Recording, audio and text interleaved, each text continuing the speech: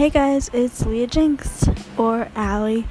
I have this podcast as a way of just sharing my poetry and sharing my songs that I write, and also just a platform to talk about mental illness and how it affects me in my everyday life.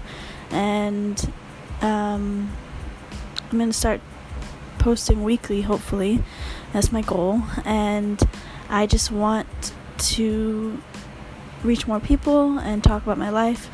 I'll be doing hopefully segments about my work. I'm going to be starting school soon, and but it'll mainly be focusing on my mental health and my poetry that I use